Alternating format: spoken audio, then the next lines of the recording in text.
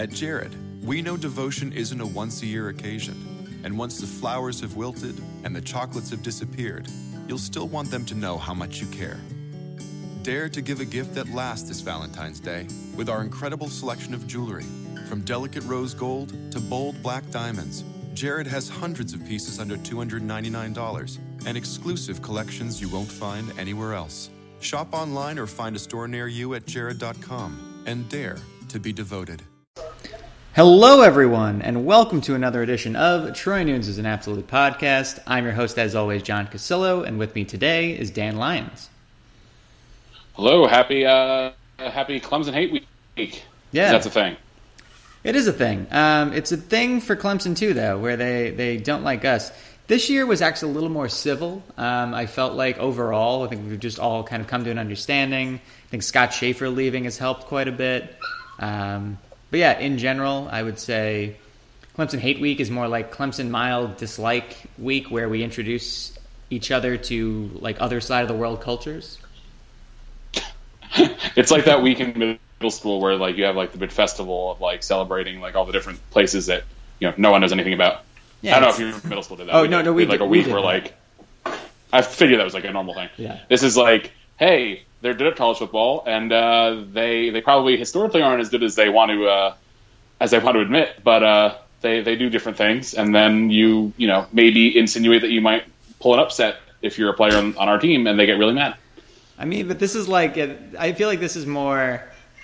I mean, that's a good analogy. I feel like this is more like exchange student week, except instead of bringing 10 German kids, we just brought 10 German kids from Brooklyn.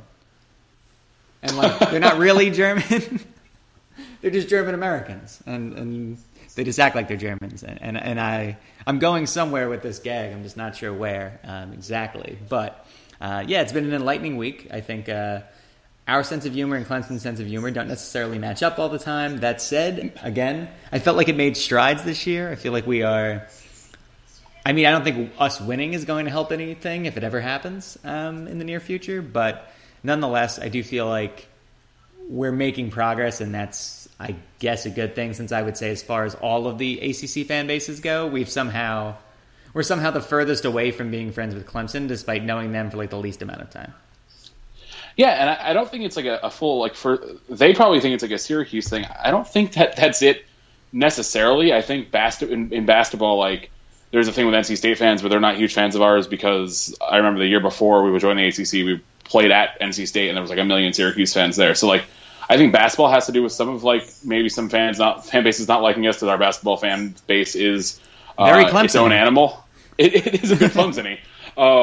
Which on that side of it, I'm like, oh yeah, we're great traveling fans, and we are obnoxious, and it's great. And I don't deny any of that. But for football, it's like, it's very, I think it's A, because Clemson doesn't really care that much about basketball, at least compared to the rest of the ACC, and B, for whatever reason, like, I think part of it was that they had this like inferiority complex. It's like, that was just like hitting this peak of like, they're actually becoming really good, but they haven't like learned to be really good yet, and that's right when we joined the league. So like when Terrell Hunt, or when whoever it was, like, we like Terrell Hunt, he's on our team, we think we might win, like, which every football player ever says every week, no matter who it is. Like, that's what every FCS team probably says in their interviews before they play Alabama. But that just like set them off on this, like, and that then everything just like snowballed from there. Not to borrow from Greg Robinson, but it's just like everything lined up for like our fan base is just a certain way, and their fan base is a certain way, and the two programs were in these certain points where like Syracuse was coming off some nice blowout wins before that first game. That was like the Tulane Wagner back-to-back where we scored like 50 points each. So I just think that first matchup set us off on this weird like path, and it really hasn't veered much between their fans booing our players who they thought were going down with fake injuries, which our fans have now done the same thing now that we're running high up-tempo offense, which I don't like. Exact same thing. Exact same thing. And our players were, like, for the most part, I think, legitimately hurt in that game. And that's, like, part of the reason I really don't like when our fans do that. Like, everything that's happened has just been, like, taken as such a grievance by, I think, both sides, honestly. At this point. So now we have this, like, weird non-rivalry rivalry. Like, it's not really a rivalry because, like, we've actually been competitive the last two games, but I don't really think that's even played that much into it. It's just, like, the fan bases online are just go at each other, and it's weird compared to like Florida State, which is the obvious example, if not just in the ACC and college football as a whole, of like being a quote bad unquote internet fan base, and like we have for whatever reason a really good relationship with Florida State's fan base, and they've been just as good as Clemson for the most part in this stretch, and it's just a different animal. Counter to that, I mean, no, I agree with you, but do you think and this is going to get, like, people are going to get pissed off about this, but do we get along with Florida State because on the basketball side we're just as terrible as a fan base? Like, do we see do we see parts of ourselves in Florida State and Clemson, and then for Clemson we hate it, but for some reason with Florida State we love it? I don't know. I don't know that I'd go that far. I think with Florida State, when we first played them, obviously they were on their way to winning the national championship with Jameis Winston, but right. I just feel like they were way more secure in who they are as a fan base. Right. And if there was any like trash talking coming from Syracuse, which there probably was that week, like I don't remember, but it's just none of it made headline news, and there's no Jay Slater writing 18 letters to the editor about it. But like they're not going to get like all freaked out by that because they know who they are, even if like they'll go attack you if you say anything about their players who gets in trouble, rightfully or wrongfully. But in terms of like someone saying they might pull the upset this week, like that, for whatever, that I don't think is going to affect Florida State fans. Like they get aggrieved like in a major way, but it's about very different stuff. It's fair. So let's talk a little bit about Florida State. Dan, I'm assuming you spent some time at last week's Clemson-Florida State game. It kind of took up a lot of the evening for folks. I know after I got back from the Utah-Washington game, I spent a good amount of time watching FSU-Clemson. Was there anything that you took away from that game on Clemson's side, good, bad, or otherwise? It was interesting. This Clemson team like eerily reminds me of the 2014 Florida State team. But like post going to a championship, obviously Florida State won. Excuse me? I said won't die. Oh, I think my mic died. Oh no. Yeah, they won't die. But like they both coming off a championship, and this isn't like unique to these two. Like between like the national championship winning team and the runner up, especially the runner up, I feel like there's like a weird hangover effect the year after. And it's like they're getting back to the place where everyone thought they should go. Everyone had Clemson 1 or 2. Everyone had Florida State 1 the year after because they returned like their whole team, very similar to Clemson this year. But they just don't seem to have that sharpness, and I don't know what it is. I don't know if it's like a motivation thing where it's tough to get a team back up after like a year off after what was probably a pretty emotional run for Clemson, to going 14-0 and then dropping Alabama in a game that they very easily could have won. You could argue they outplayed Alabama. So it is interesting, and it makes the Syracuse game interesting because we've seen Syracuse now pull a big upset. Obviously, Virginia Tech isn't Clemson, but it's not like a crazy jump, I don't think.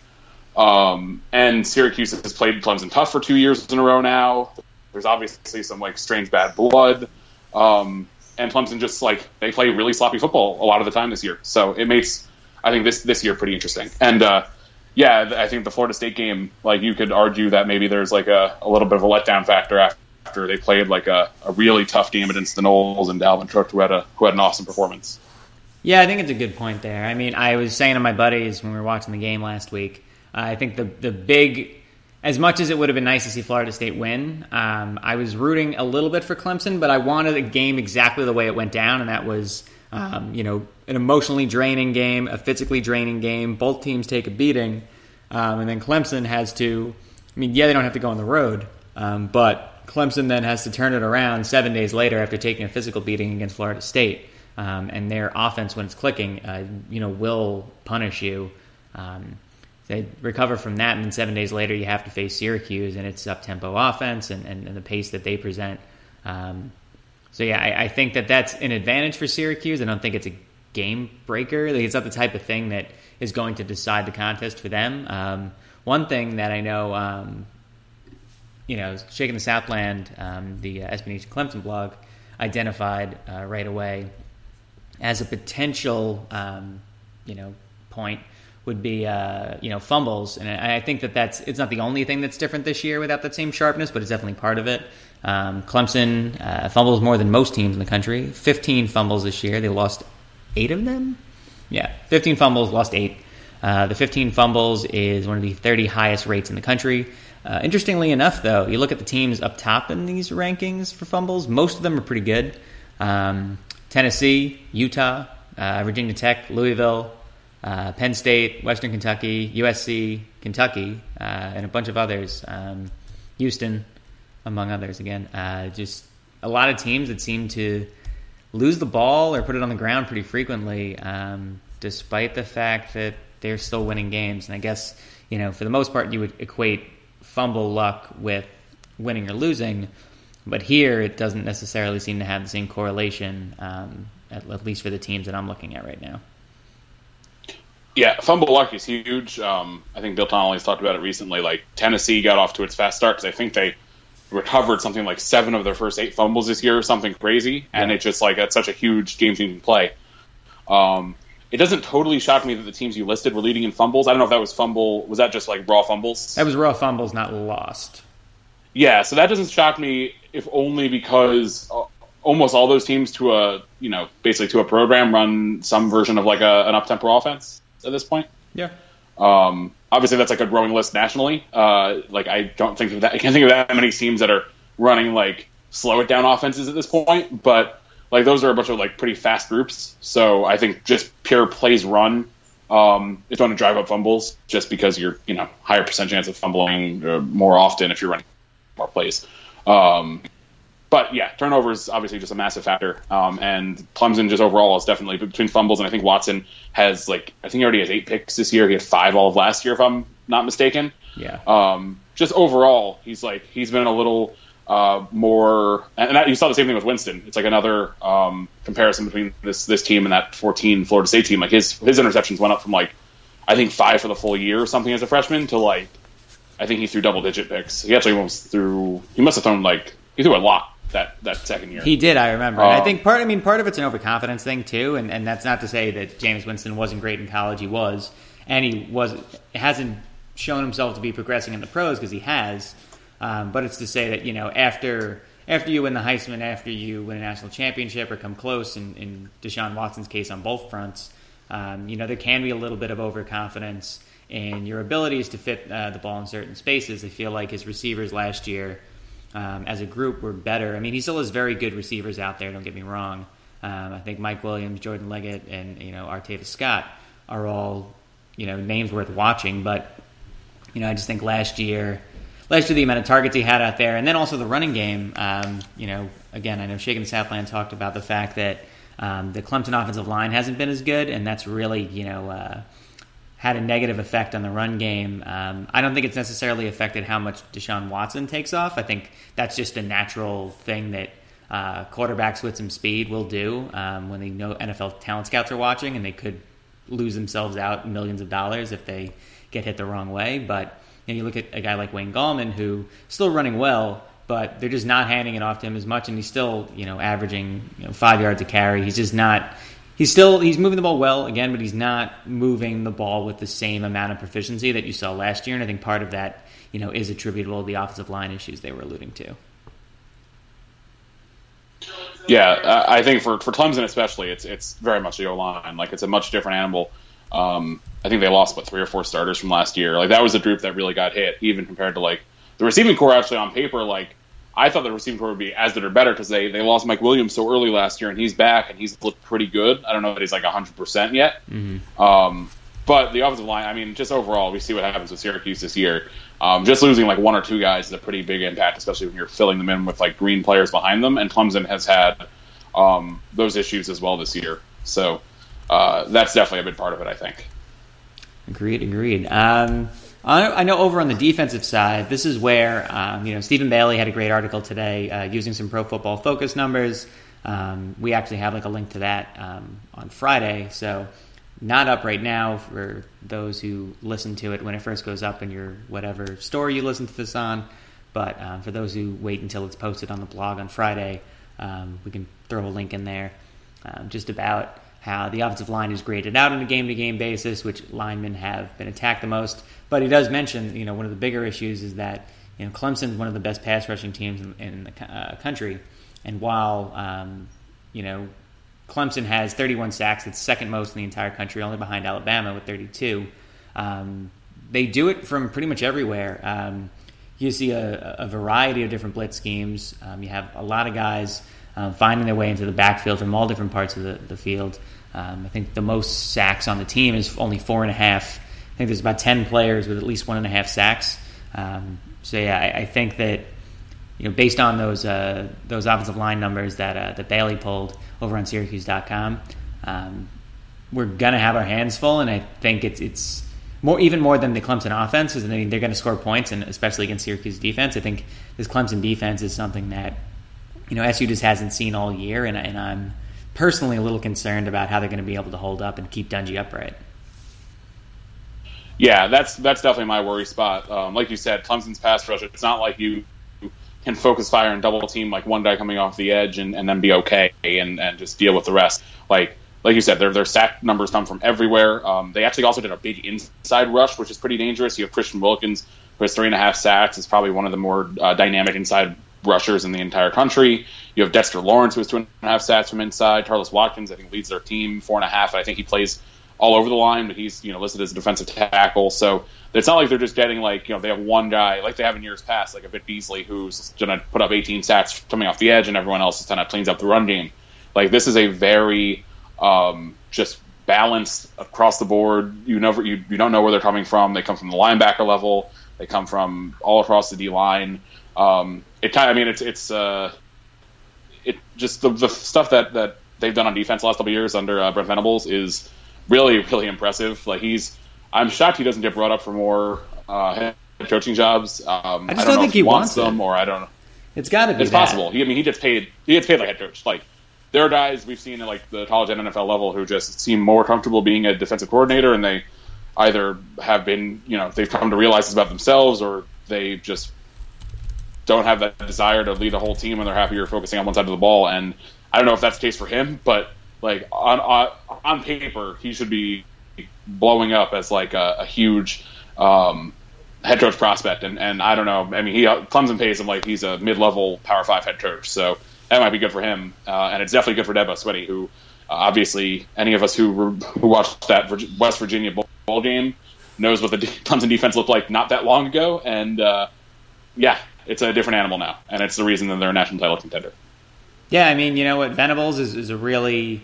I was very pro this choice. I know there were a lot of fans around the conference. This was back at my old blog when I was writing more about every ACC team, and I was talking to fans a lot around the conference, and a lot of folks were anti-Venables. They just felt like it was a bad hire. Oklahoma's defense was kind of trending downward after the hire, but Venables was actually inspired by that Orange Bowl blowout against West Virginia. He felt like there was a lot he could do to fix it.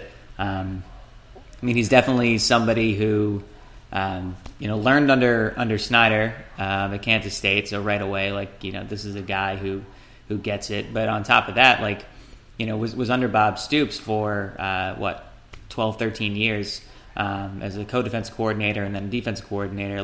This is a guy who, like you said, seemed very comfortable in that role. Just a guy who understands exactly what he needs to do as defensive coordinator, understands exactly the system he wants to play. What he's done at Clemson, in my mind at least, has definitely far surpassed what he ever did at Oklahoma. And I don't necessarily see him going elsewhere. He's definitely been rumored elsewhere. The only place that he might go would be probably if KSU opens up. Yeah, that's really interesting because obviously, we expect KSU to open up probably in the next 2 years, if not this year. Right. And that's one of those programs, the Oregon job, which we talk about fairly frequently. There's not an obvious hire there because it's in very specific circumstances, and not it's not the same thing as Oregon, where Oregon's very specific in terms of the system they want to run. Kansas State is very specific in the geography and how you build a program there. And maybe his time there, he kind of understands how Snyder succeeds there, and he'd be a good fit. That'd be a really interesting hire, I think, because that's there are a couple of jobs around the country that have a lot of success. Obviously, Kansas State's not they're not playing for titles every year, but they've come close a couple times, and they frequently win 10 games in the Big 12, which is no small feat. As much as we like to make fun of the Big 12.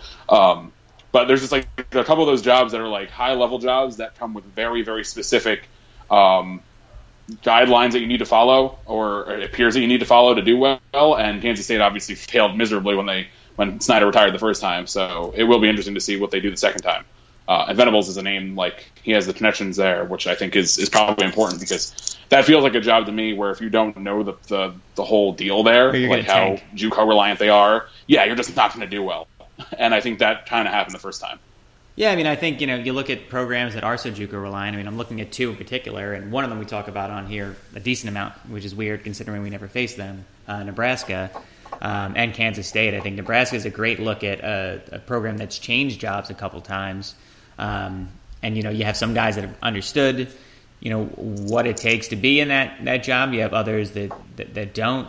Obviously, it's JUCO reliant. You're not going to be able to bank on kids in Nebraska and Kansas and Missouri and some of the other states out in the plains. Like, you're going to need to work that local JUCO pipeline, and then also find ways to get into your Californias, your Texas, things like that. I think with Kansas State, they're heavily JUCO, way more so even than Nebraska. And a lot of it's local because Kansas has such a vibrant JUCO system over there. But I was just looking through on Wikipedia just the list of coaches at KSU, and really very few of them have had winning records, and that's kind of where like you were saying, having someone who understands how they do things there is just so enormous. And for Snyder, I mean, he doesn't have this huge pool of assistants that have been branched out elsewhere, and to be honest, Venables might be the only guy who could really step up into this job. And I'm not. It's not. I feel like even more so than Oregon. Oregon has a flurry of names you could toss out there, both within the family and outside the family, and you could make a case for either. And it really just depends on what Phil Knight wants. But in terms of this job, I think Bill Snyder might have the final say so on who takes this job. And I think somebody who gets it like Venables. I know his name doesn't come up a ton for one reason or another. This could be the job, and for all we know, this might be the off season. I think. If KSU doesn't make a bowl, I could see Snyder kind of bowing out. Yeah, I mean, that's one of the interesting things about it, too. Like, he hasn't announced it. He doesn't appear like he's going to announce it. I think he's just going to ride off into the sunset at some point, and it could be, in a couple months, and it could be in 2-3 years. So we'll definitely keep an eye on that, because it's going to be a pretty wacky carousel this offseason. It already is. So we already have Les Miles studying game film and has decided to rededicate himself to the modern offense. I don't know why Les decided to do this now and not 4 years ago or last offseason when he knew he was a minute from being fired. But good on you, Les. I wish I could do a really good Les, because I feel like an entire podcast of Les watching a Syracuse game would be a lot of fun. That'd be so good. I need to find somebody. I feel like Spencer does a really good one. The occasional. Is it Spencer or Jason who usually does it for them? One of them does a really good one on Shutdown Fullcast sometimes. Speaking of other SB Nation podcasts, I know because you mentioned Les on podcast Ain't Played Nobody this week, they were talking about what would have happened if Iowa State didn't beat Oklahoma State on that Friday night game, and discussing kind of the large-scale ramifications. Les would have 2 titles. Saban would have one less. Oklahoma State could have potentially, taken a leap as a program. And, for one reason or another, it's funny, and I know you follow this as well, teams just don't really break through. Oregon is one of the only teams to be able to really make that breakthrough into the upper echelons of college football by way of just money and not history.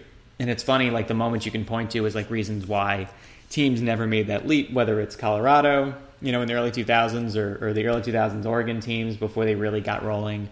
That Oklahoma State team, that since then, Mike Gundy does a great job, but they haven't been able to get really back to that, top 3 teams in the country conversation. And then, something as silly as, that Pitt West Virginia game that prevented West Virginia from playing for a national championship. There's so many instances of just how close these kind of interlopers were to making it and didn't. And I think, it was just an interesting conversation talking about the full-scale ramifications of, could they have fired Les this year if he had 2 championships, would the last few years have gone the same for Les if he had won 2 championships? I'm not sure. I think it'd be hard to imagine that he would have been let go midseason. Maybe it would happen in a couple of years, but like once you've won 2, it's very difficult. Like 2, it's such rarefied air that you kind of, I think, at that point decide your own fate. I mean, who was the last coach to his last coach to get fired with 2 national championships? Paterno, and obviously that wasn't because of him not winning enough. Like, it's got to be right. Who was the last coach to be fired? Who's the last coach to be fired for football reasons with 2 national championships? I guess who's the last non-Saban coach? Because Meyer excused himself. He didn't fire himself. He would stayed there. That's what I mean. Like anybody who's won 2 championships, unless you're at like one of the big 4 or 5 programs, just leaves. Yeah, I'm gonna pull up the list and like kind of browse it and see if I can figure it out, because it's I bet it's not more than a handful of guys. Yeah, let's. This isn't great podcasting, but at the same time, it's definitely interesting. I'm definitely interested in the result.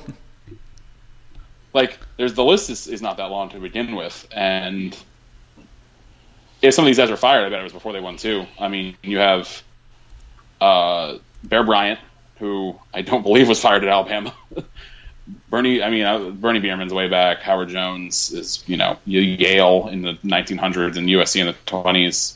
Obviously not Saban. I mean, I also feel like there might not ever be one, because like guys didn't get fired as much back in the day. It's true.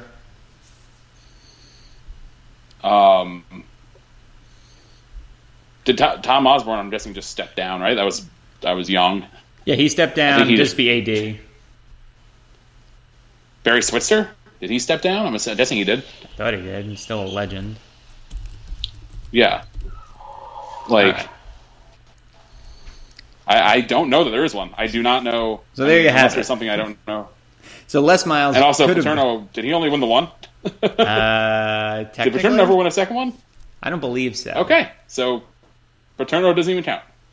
Great. So, on that note, Les Miles was not the only, would have been the only, but was not because he only won 1. So, yeah, a very interesting conversation, one that I would hope somebody else writes an article about. If not, I might, because it sounds like a fun conversation piece. Anyway, Dan, why don't we cruise into halftime before we talk about more Syracuse and non-Syracuse related things? Cool. What have you been drinking?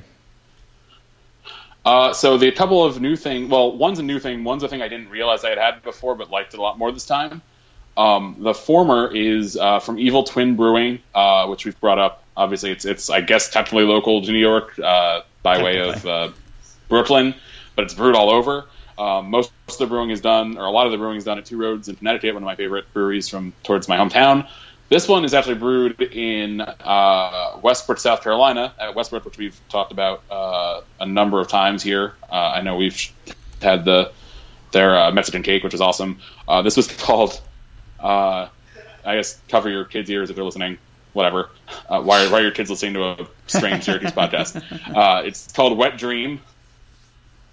It was a bit of a coffee-ish stout. / brown ale, kind of. I guess technically it's a brown ale, but had some stout-ish qualities in terms of like the color and the head and everything. And it kind of drank like a stout. It's really big flavor.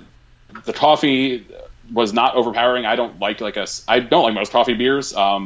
This one was actually kind of nice that it complemented the beer without being like you were drinking some kind of weird like coffee-based drink. Like the flavors were there. It worked pretty well. It was definitely not in my normal wheelhouse.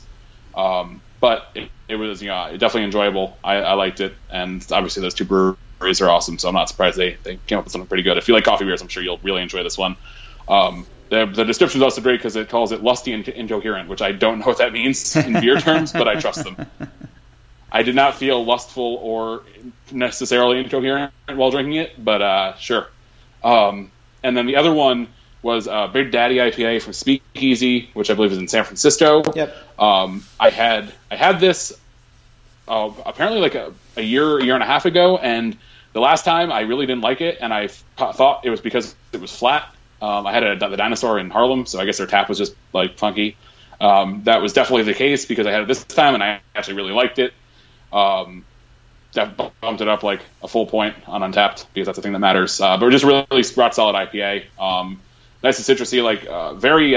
If you're like looking to ease into IPAs and you're not like a huge hop fan, like this is probably a decent one. It's not overly powerful or anything, but you get like the nice notes there. It was very drinkable for an IPA without even. I don't think it's a session, so that was pretty enjoyable. I like that one too. That's 6.5%, so it's a pretty full IPA, and it drank really nicely. So if you are looking to ease someone IPAs, I think that's a decent option. Very nice, very nice. So for me, I was in Utah, so tried out some local stuff where I could. Had from Proper Brewing Company, the Lake Effect Goza. That one was okay. Had the full suspension pale ale from Squatters Brewing there. Had from Two Rows, probably my favorite of the weekend, Accelerator IPA. Thought it was a pretty good one. Red Rock had their IPA Junior. It was kind of a session. And then I had a pumpkin ale from Wasatch Brewing and an 1842 Czech Pilsner from Bohemian Brewery. Those are all Utah breweries. Also drank this week. Had a Ninja vs. Unicorn from Pipeworks in Chicago, one of the best breweries in Chicago. A friend sent out a couple cans of that. It's their double IPA, very, very good. And entertaining can artwork as well. And then also had, before the Kanye show last night, a Daisy Cutter Pale Ale from Half Acre. And I know Half Acre gets out to a lot of places at this point, including out here. So yeah, I'd say one of my favorite pale ales, to be honest. Do enjoy some Daisy Cutter. I don't know if it gets to New York, though. I haven't seen it. I'm disappointed you weren't able to find the I Love before the show. Next time. For sure. We'll have to make that happen. All right, so maybe we switch gears a little bit to basketball. Just because there were some brief comments coming out of the first exhibition game against IUP, in particular, the fact that not only did they play zone, but that the players expect to play zone this year. Dan, I'm not necessarily surprised by this, but I was surprised at kind of how much and how quickly Jim Boeheim kind of changed course here when he usually is someone very slow to make a course correction like this. Yeah, I mean, didn't he just put out a book where he basically said exactly why he will never play man again, and here we are. I trust him on it. I imagine that he thinks that what's best for this team is that the ability to play man. I don't know how much we'll actually end up seeing of it because it didn't look good at all. It actually looked kind of like the Lemoyne game, and it was kind of weird because I wonder if he's making the same point. No, they actually seem like they're going to play this. On paper, I like the idea as much. I mean, I totally trust the zone, and I'm totally good playing zone 1,000% of the time based on the results of the last couple of seasons. But I think conceptually, I like the idea of being able to mix and match, and even if you're mostly zone, be able to throw man in for a possession or two just to throw the teams off, and when you don't want to go full press. And I think Hopkins has said that he was going to want to play both, so maybe it's a way to ease into that a little bit. I just don't want to play it if it looks as bad as it did, and that probably wasn't a fair sample size. I do wonder if some of it is that we have two grad transfers who have played, I'm guessing, almost exclusively man. I don't know a lot about what Colorado State has run the last couple of years. But the fact that they're going to be such big parts of the team, plus you throw in Tyus Battle, who's a freshman, plus you throw in Torian Thompson. I don't know how much Moyer's going to play this year with the injury, but you have five guys potentially in the rotation. And obviously that depth is one of the things that Boeheim has cited in terms of why he wants to play a little bit of man. But maybe it's the zone might take a little while to come along, so let's have this backup plan. Or who knows? We'll find out. I don't know that we'll actually know exactly how big the man will be this year until we get into one of these big games, because I don't think Boeheim's going to let us drop an early game because he played 20 minutes of man and it got toasted. So.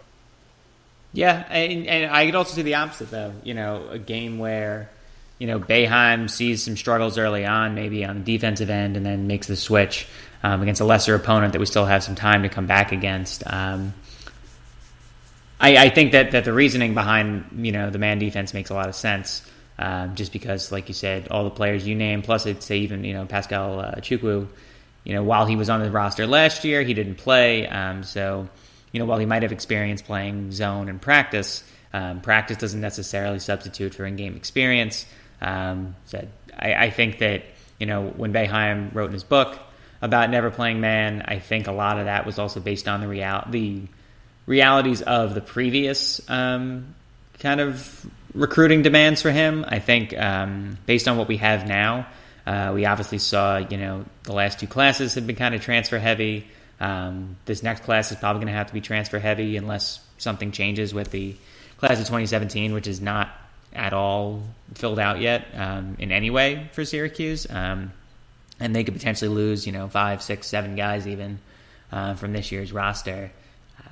So yeah, I think that at the end of the day, like, it's great that we've been able to streamline the zone and find the right athletes, and Boeheim's really done a great job in recent years of kind of centering in on the athletes that work best for the zone. But at the same time, I think where that kind of goes out the window is in situations like this. So maybe by the time Hopkins takes over, we'll have come full circle again and been able to recruit zone specific, and then Hopkins can kind of do what he pleases. But I think for right now, unfortunately, for what Boeheim's greater desires are in this case, he might have to go to zone because of the continual roster turnover that's going to happen now for the next season or two at the very least. I really enjoyed the reaction to when people watch this game. I enjoyed the reaction from national people. I think it was even a topic around the horn and stuff of Boeheim played man, and people were like, "Wait, what?" And it's funny because for so long, I feel like for a couple of years, people were complaining about the fact that Syracuse played zone, and for some people, it was this weird thing that made the program seem lesser or something. And now it's become so ingrained, and you've had the 2 recent Final Fours, and obviously the national championship going back a little over a decade now. Where it's kind of proved itself. The team's been a factor almost every season for a while. That it's he played man in an exhibition, and it became legitimately, if not national news, at least a national piece of inquiry. Yeah, pretty wild. And like we said, it is kind of weird considering that before 2009, man defense wasn't necessarily this weird kind of fold, and it just in the last few years turned into an absolute anomaly because Boeheim went all in on zone, realizing finally, I guess, what we could do with that sort of advantage on the defensive end. But yeah, it is a testament to what he's been able to accomplish with the zone. That him. I mean, there's no other at least basketball coach who would make headlines for changing a style of their team for a portion of a game. I think even in college football, I think there's very few coaches who would make headlines for doing that for maybe a quarter.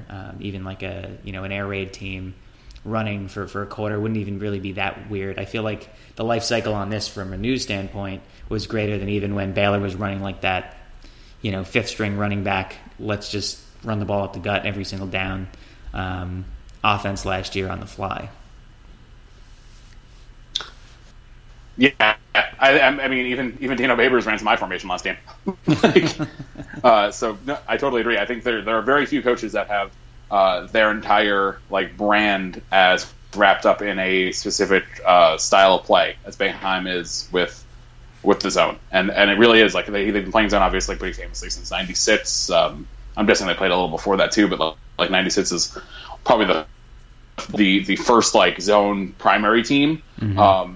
But it's just like this last 5 or 6 years, it's become such a huge part of who Syracuse is as a program, and for good, I'd say mostly like it really has. You can't really argue with the results of that time period. So definitely something to look out for. It's definitely made the exhibition season a little more interesting, even more so than it already was with all the new players and new faces.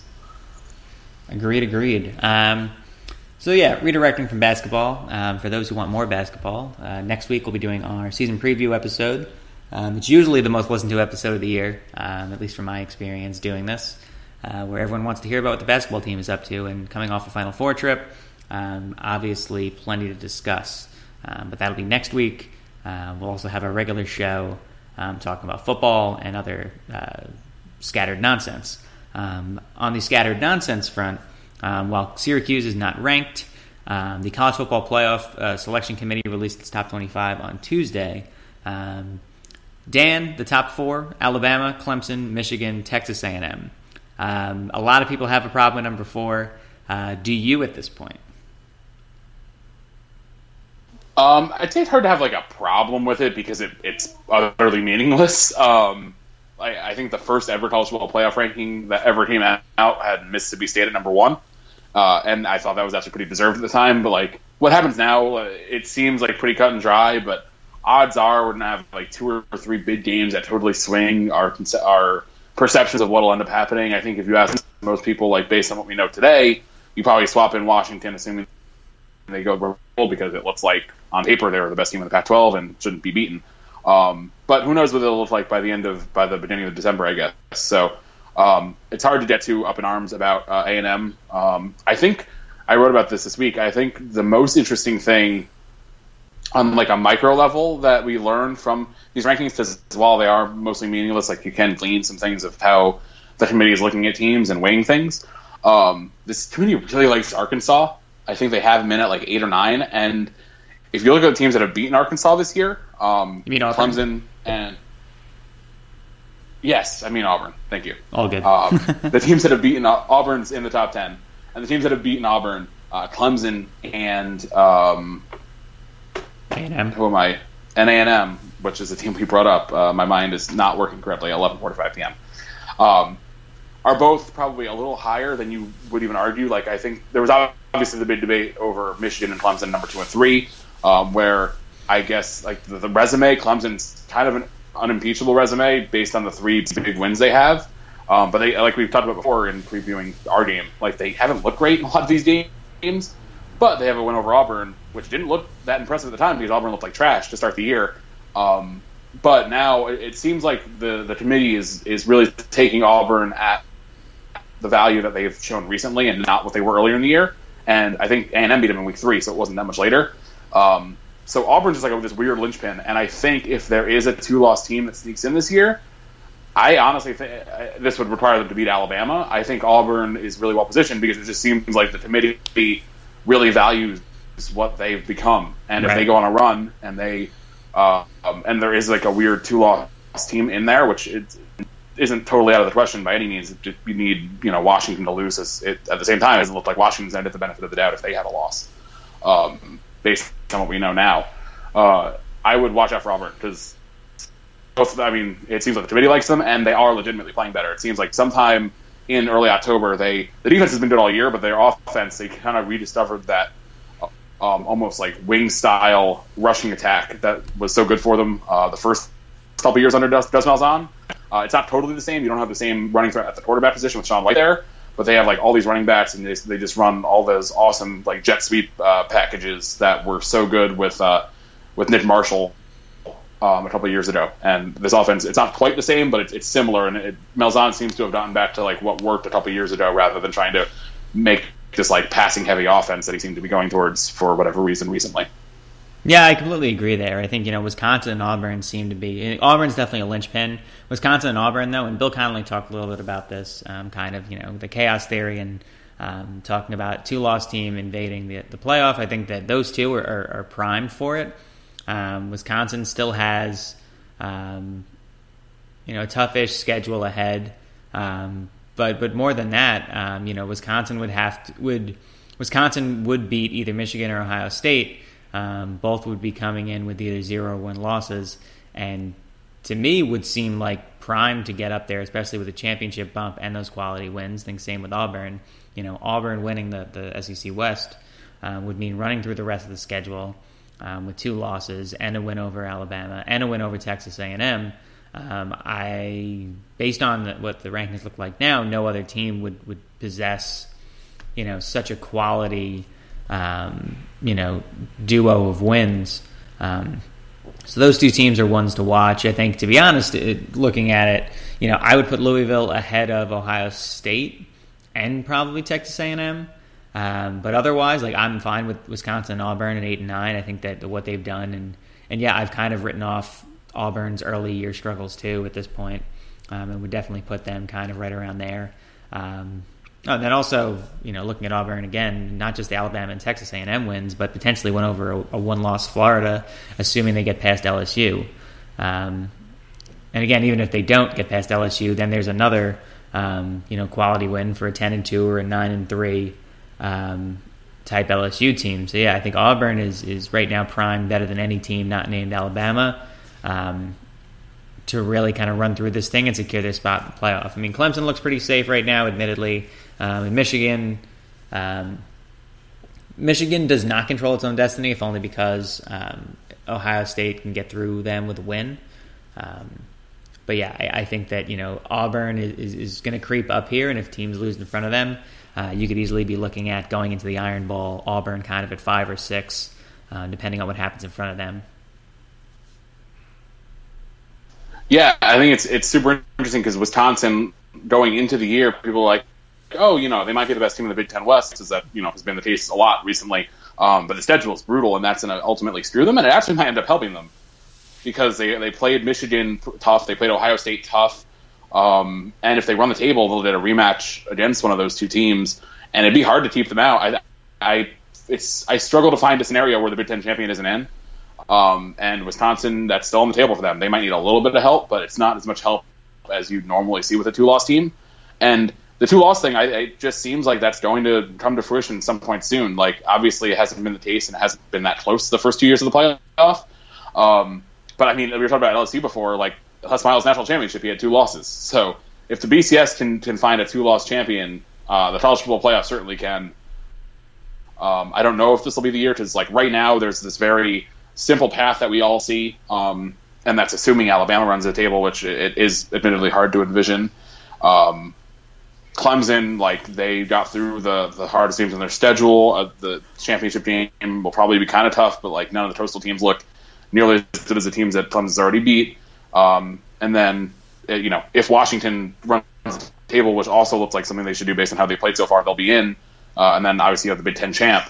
Like, it seems pretty simple, but college football rarely works itself out that way.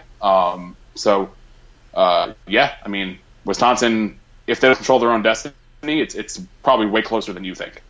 Agreed. Yeah, and especially with, every year the committee kind of rolls out some stupid, lingo that only they use and you've never really heard, like, bandied about much, and it's been body clocks, it's been scheduling intent, all these other like stupid things. We didn't really get one this week. I mean, I felt like committee chair. I felt like strength of record, while it's not like a new phrase in the lexicon, its application is new in this regard. That they decided that, like, that was. I mean, to me, that was the big takeaway, is that, oh God, like, you guys are going to base this entire goddamn thing on people's like what the strength of record metric and nothing else, because you looked at the rankings and you saw, like, it pretty much went down the line with like one or so exceptions, that like whoever faced the toughest strength of record like slate, like that's what everything laid out as. It was just insane to me that once again, like, they're tethering themselves to a concept that doesn't have a huge amount of proof points, only 8-9 weeks in. And it's funny because, like, if you do pure strength of record, like, Alabama has one win over a team in the top 25 of the college football playoff rankings. So obviously Alabama has been rolling people, and part of the reason, like, Tennessee isn't in the top 25 is because Alabama beat them by 100. But yeah, it is funny to see, like, them use that, but then it's like, yeah, but Alabama's clearly number one, duh, and which they are. But and also, like, strength of record is I believe an ESPN Mac. Of course it is. It always is. Yeah. I don't actually mind strength of record to that much. It shouldn't be like the be all end all. Agreed. But it definitely is a major factor, because, like, that's where you find Clemson ahead of Michigan. That's where you find A&M ahead of everyone they're ahead of. Like, that's the clear basis for it. Right. I guess one more thing before we jump off this and into some Clemson predictions. Big 12, completely screwed in these rankings. Big 12 would almost be screwed even if you added all the old teams back into the Big 12. If the old teams were in, Nebraska would be at 10, Oklahoma 14, Colorado 15, and then Baylor, Oklahoma State at 17, 18 behind them. Obviously, without Nebraska, without Colorado, you're now looking at Oklahoma at 14, and then Baylor and Oklahoma State at 17, 18 behind them, West Virginia at 20. Big 12 is pretty stupid for not expanding, and I think this season's going to hammer that home even more so because I don't see a path for Oklahoma the same way I see those other two lost teams, and I also don't see paths for because you figure if Baylor can get through with one loss, their best win will be over a 3-loss Oklahoma or a 2-loss West Virginia. I think for Oklahoma State, same deal. Even if they can get through with 2 losses, again, even if one of them is shady, their best win would probably be over, a 3-loss Oklahoma team. And West Virginia, again, it's the same deal. Is that you look down the line, and this is something I actually wrote about in like week 3 or 4, I think, over on the Comeback. It was just you look down the Big 12 schedule and like. They're because of how poorly they did in the non-conference, there is absolutely no methodology to get them into the playoff right now, and that's a scary place to be when you start looking at TV contracts and like the super conference talk that is going to creep back in a couple of years, and how well the ACC's done in recent years, really kind of elevating itself, past the Big 12's conversations at this point, and maybe even into the like Pac-12 conversation where like, okay, you can say the SEC and Big Ten are the best conferences all you want, and they very well might be, at least from a revenue standpoint. But the competition for number 3 is very much in debate. So that leaves the Big 12. Even if they can close some of the revenue gap, if you can't close the quality gap on the field, eventually you're going to fall behind. Yeah, Big 12's in trouble. I mean, that's one of the other big takeaway of these rankings. Like, if there's something to glean from them, it's not really who's in the top 4 right now. It's, stuff like, who down the list could rise because of the values. And the Big 12 clearly is not impressing people in that room. You have Oklahoma, who had a huge 10-point win in Ames tonight, which I'm sure is going to jump them back into the conversation. But what, 14 or 12? They're they're all 14. the Big 12 teams they're 14. They're the top team. West Virginia plummeted all the way to 20. Like, there aren't marquee wins to be had, because the more these teams beat up on each other, the worse it makes the other team look. And that might not be fair or not, but the Big 12 is really riding based on Baylor still hasn't stable a team in 20 years. It was riding itself on Oklahoma, and Oklahoma served at least getting one of those 2 wins against Houston and Ohio State, and obviously they didn't. And now Houston doesn't even look like a great team. And Ohio State, they obviously look great when they beat Oklahoma. They're faltering a little bit. I think they have a good chance of turning it around, but they don't look like one of the 3 best teams in the country anymore. So, that was the team that had set itself up, and they couldn't pull it off. And after that, I forgot which podcast it was, but they were talking. I assume it was Podcasting Played Nobody. If you look at the entirety of the Big 12's non-conference games, what the best win might be West Virginia over BYU, right. Which BYU is nice. That shouldn't be the best one. That should be at the back end of the top 10. Right, and I think that's the big issue with, and it's something that you and I talked about. It's something a lot of people talked about when talking about the doubts around the Big 12. Is that you can't just bank on this 9-game conference schedule. And you're scheduling like trash outside of that, and everyone can see right through it. And Oklahoma and Texas aren't scheduling like trash, but they're taking losses as a result. I think, as much as I don't want to applaud scheduling poorly, I think Oklahoma and Texas could get by on brand, scheduling poorly and not taking on water, in those non-conference games the way these other schools have. Oklahoma should have traded Baylor that Ohio State game. Oh yeah. And if Baylor, even if Baylor lost that game like Oklahoma did, maybe they lose it less poorly. I bet if Baylor did everything they've done already, but had lost to Ohio State instead of by a touchdown instead of beating one of the teams they did beat, and then they still had that loss to Texas, like I bet Baylor would actually still be higher in the rankings than they are now. With 2 losses, with one of them being Ohio State. At worst, they'd probably be the same. Like I don't think there'd be a huge difference. And Oklahoma would only have 1 loss, and they'd probably be at like 9, and they'd still have a puncher's chance. If you just kept the Houston loss and call that fluky, and then have them like beat SMU or something, like they'd probably be better off. But instead, Baylor done a Baylor, because apparently, I think they finally scheduled a decent game in like 2026 or something against like Duke. Yeah, the big non-conference matchup. Who knows if Duke will even like. Duke might have declared the football experiment over by then, or Dave Cutcliffe will be 83 and still making bowl games somehow. But yeah, like eventually Baylor needs to ramp things up. Oklahoma, like I don't blame them for considering the way they did, but like it just didn't work out, and that sucks. And they're not getting the credit and they shouldn't. They're not getting the credit like Wisconsin, who was forced into that hard schedule and was more they got through it a little better. I mean, they obviously didn't win their 2 big cross division games, but they looked like they belonged on the field with Ohio State and Michigan. And if they play one of those 2 teams again in the championship, I think it'll be, if not a toss up, like there will be a lot of arguments to be made that Wisconsin can win that rematch. Agreed.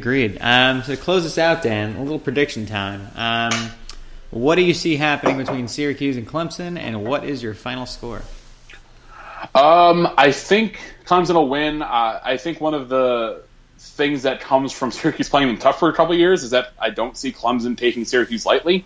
I just think, Syracuse could have won one of those 2 games the last 2 years with, A.J. Long and Zach Mahoney playing quarterback, and Scott Schaefer doing the Scott Schaefer-y stuff, especially that game at Clemson. I also think Syracuse's players that have been on this team aren't going to be intimidated by Clemson, because they know they can play with them at least to a point. So I think Clemson will win this one comfortably enough. I think the line opened at 28. It's at like 27 and a half now. So slight money towards Syracuse. I just think that's too many points for a Syracuse team that in decent weather can move the ball and score on anyone. So I think Syracuse will put up a couple touchdowns. I think Clemson will win it comfortably, but I don't think it'll be too crazy. I'm saying something like 38-21 Clemson. Yeah, I'd buy that. So yeah, for me, I just think Clemson probably pulls away somewhere in the late third quarter. I do think maybe in the beginning of the game they need to shake off some cobwebs, but I think some penalties, maybe a turnover or 2, forced by the Clemson defense is able to kind of turn the tide for them. I think Dungey still puts up a solid game. I think we don't run the ball, and that's to our detriment. As much as I approve of just throwing because we can't run the ball, it's going to hurt us at some point in this game. I just hope Dungey kind of gets out safe, doesn't suffer any injuries. And then I think, again, it's penalties. It's going to be a couple turnovers. We're going to lose the turnover battle. Clemson might put it on the ground once or twice, but I still think we lose the turnover battle by at least 1 or 2. I've got, I think, 45-27. Sounds like something reasonable. Maybe 28, just because I don't really bank on Syracuse making field goals anymore. But, yeah, that could work. Oh, God. Cole Murphy. Please make some field goals this week, bud. Please. We talked about this before, but just if it wasn't for all the 50-yarders, he would be in such a better headspace. Yeah, I don't know if we talked about it on the podcast. I think we talked about it off online, but I agree. I think he's been put in really tough situations. I think it's probably caused him to miss some of the hits he could be making most times. I hope he is put in positive situations without crazy rushes coming down on him, and he can convert some mid-30-yard field goals and get his confidence back up. Because he was good last year, and I believe he can be good again. He just needs to be put in winning situations, and that's one of my main. And obviously, if you're complaining about when you kick field goals, when your coach goes for it on 4th down a lot, I think there are worse complaints to have about your head coach. But one of the things I have thought about Dino this year, I wish he would put the ball in Dungey's hands, even if it's a 4th and 8, more often than he's taking a 51-yarder with Murphy, who's obviously not where he needs to be. Agree completely. Probably a good note to end us off. Dan, thanks as always for joining. Much appreciated. Yes, and if we actually win this game, next week's going to be fun. Yeah, very much so. Dan, any other parting notes for you going to the Clemson game? No, I'm excited to get back on the field. I missed Syracuse football this weekend, and I think the last 2 years, I have not been that thrilled to have the. I probably haven't been that upset to have the bye week. And this week, I was fine having the bye week, but I don't know. I kind of like having this team to watch every Saturday. So let's get back to that. Agreed. That was Dan. I'm John. Thank you, everybody, for tuning in to Troy Nunes and Absolute Podcast. Be sure to rate, review, subscribe on iTunes, on Blog Talk, whatever other service you may use, and go Orange. Go Orange.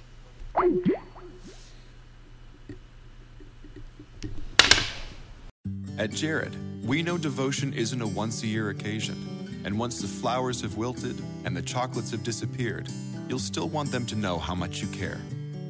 Dare to give a gift that lasts this Valentine's Day with our incredible selection of jewelry. From delicate rose gold to bold black diamonds, Jared has hundreds of pieces under $299 and exclusive collections you won't find anywhere else. Shop online or find a store near you at jared.com and dare to be devoted. At Jared, we know devotion isn't a once-a-year occasion, and once the flowers have wilted and the chocolates have disappeared, you'll still want them to know how much you care. Dare to give a gift that lasts this Valentine's Day with our incredible selection of jewelry. From delicate rose gold to bold black diamonds, Jared has hundreds of pieces under $299 and exclusive collections you won't find anywhere else. Shop online or find a store near you at jared.com and dare to be devoted.